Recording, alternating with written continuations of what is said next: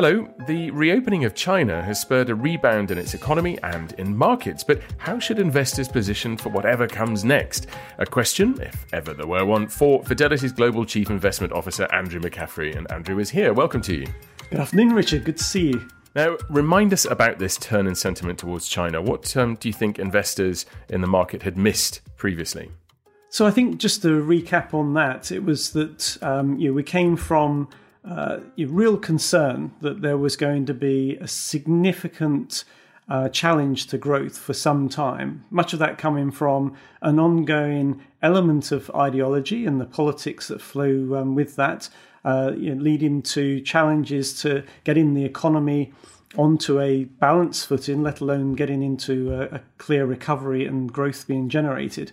And that really changed as we saw, I think, two major things. One, obviously the COVID policy changes and what that sparked in terms of opening up the economy and the reopening more broadly that we've had in activity.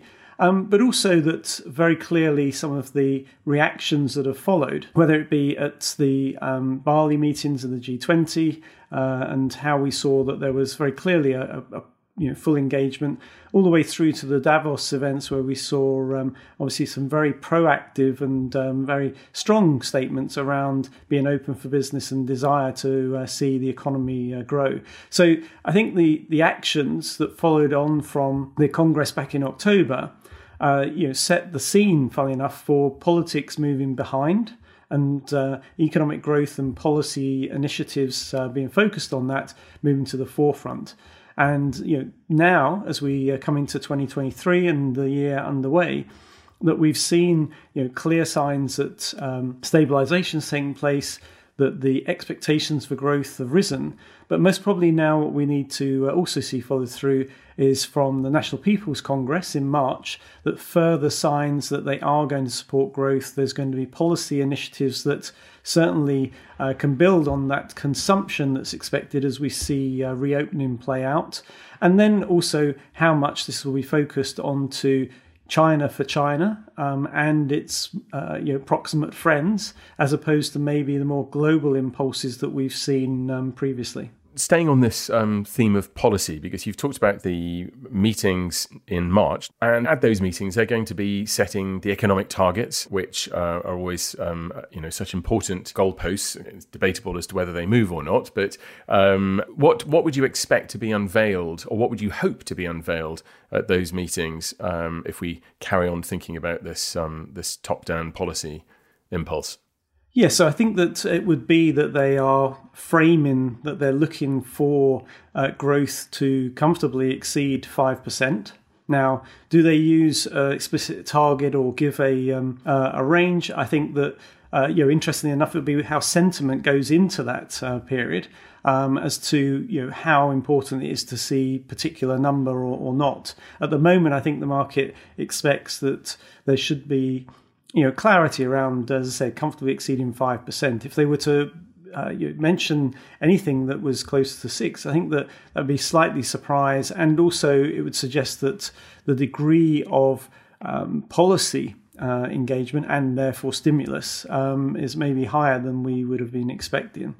So I think that isn't necessarily going to be the route they take. But I think that in terms of the policy initiatives, what we really want to see are further signs that not only regulation not continuing to be a headwind, but actually that it could become slightly a tailwind. So taking back some of the concerns we've seen in certain sectors of the economy. Also, it would be very interesting if there's any conversation around tax and support, because when you think of the medium longer term, if it's now to really try and get the Chinese consumer to be more active and for consumption not just to be what's saved up through the COVID period, but actually a more sustained profile, and to get a little bit more impetus from that, then it would be that they start to see some of the structural changes being laid out around that. Okay, I want to come to the consumer in the Chinese consumer in a moment. But if we stop speculating about what might happen in March and come back to what's happened now, so there's been a dramatic recovery in the economy and then the market as well. But that has actually tailed off a bit in the last couple of weeks as we've gone into February. So what's going on there? What is it that has that rally run out of steam, or Is this just a pause? What do you think? So I'm in the camp that this is the pause that refreshes, that it allows people to basically take stock, think about what is the profile looking forward. If I'm honest, I think it allows those who are fortunate enough to have been more active, in October and November, to book some profits, waiting to see what the MPC produces as well in March. But I think also that we've had some data that shows that stabilization has occurred. But as I said, that really sort of flow through into significant upside. There's lots of higher frequency data that shows clearly the economy becoming more active, that we're seeing a return to some of the patterns that we had prior to COVID, or at least improvements on the patterns that we've had through this last couple of years.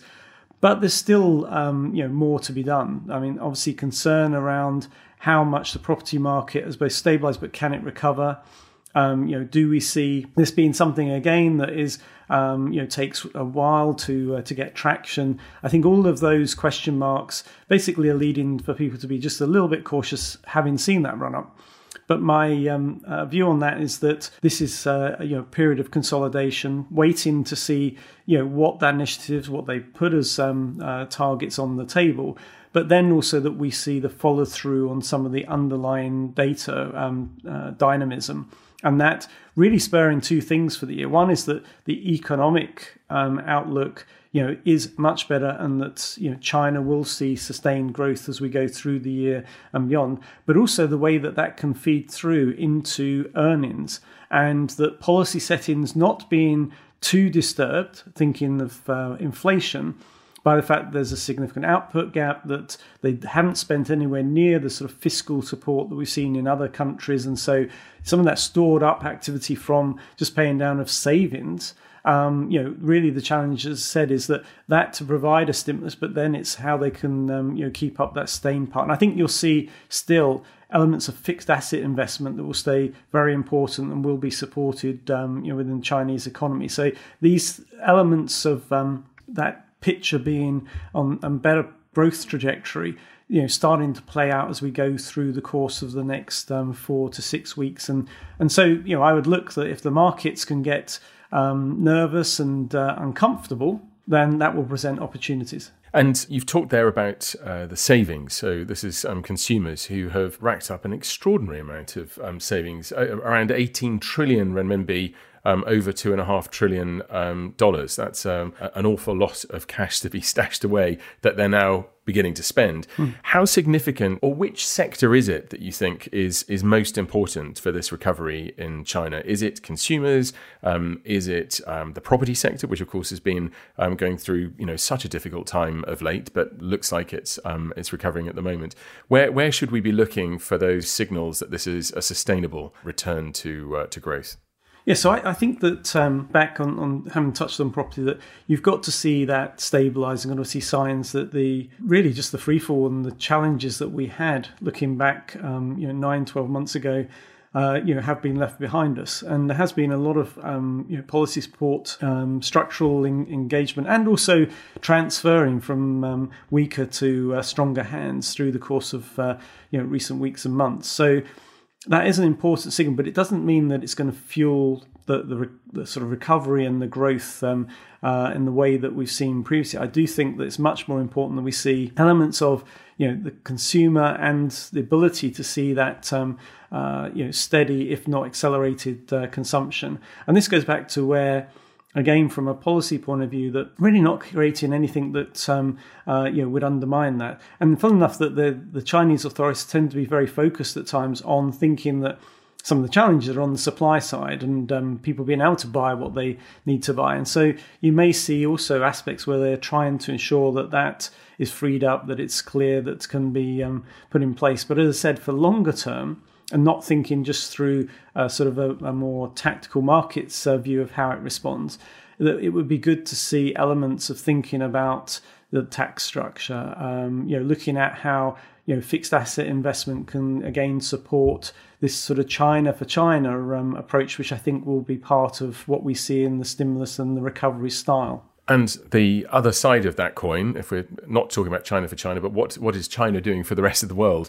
What does it mean for countries that surround it and around the globe? Because you've got increase in demand. What does it mean for luxury goods manufacturers? What does it mean for inflation if you've got demand for things like LNG increasing as well? Yeah, so I think this is one of the things that, if we look at what has been the immediate reactions, it's very firmly that it's brought down global risk premium. And the reason it's done that is because you've seen China as being really, a very large part of the global economy that was feared to be a deduction from impetus and stimulus for the global economy, all of a sudden moving into being at the forefront of that. So I think that's had an important impact across all global markets.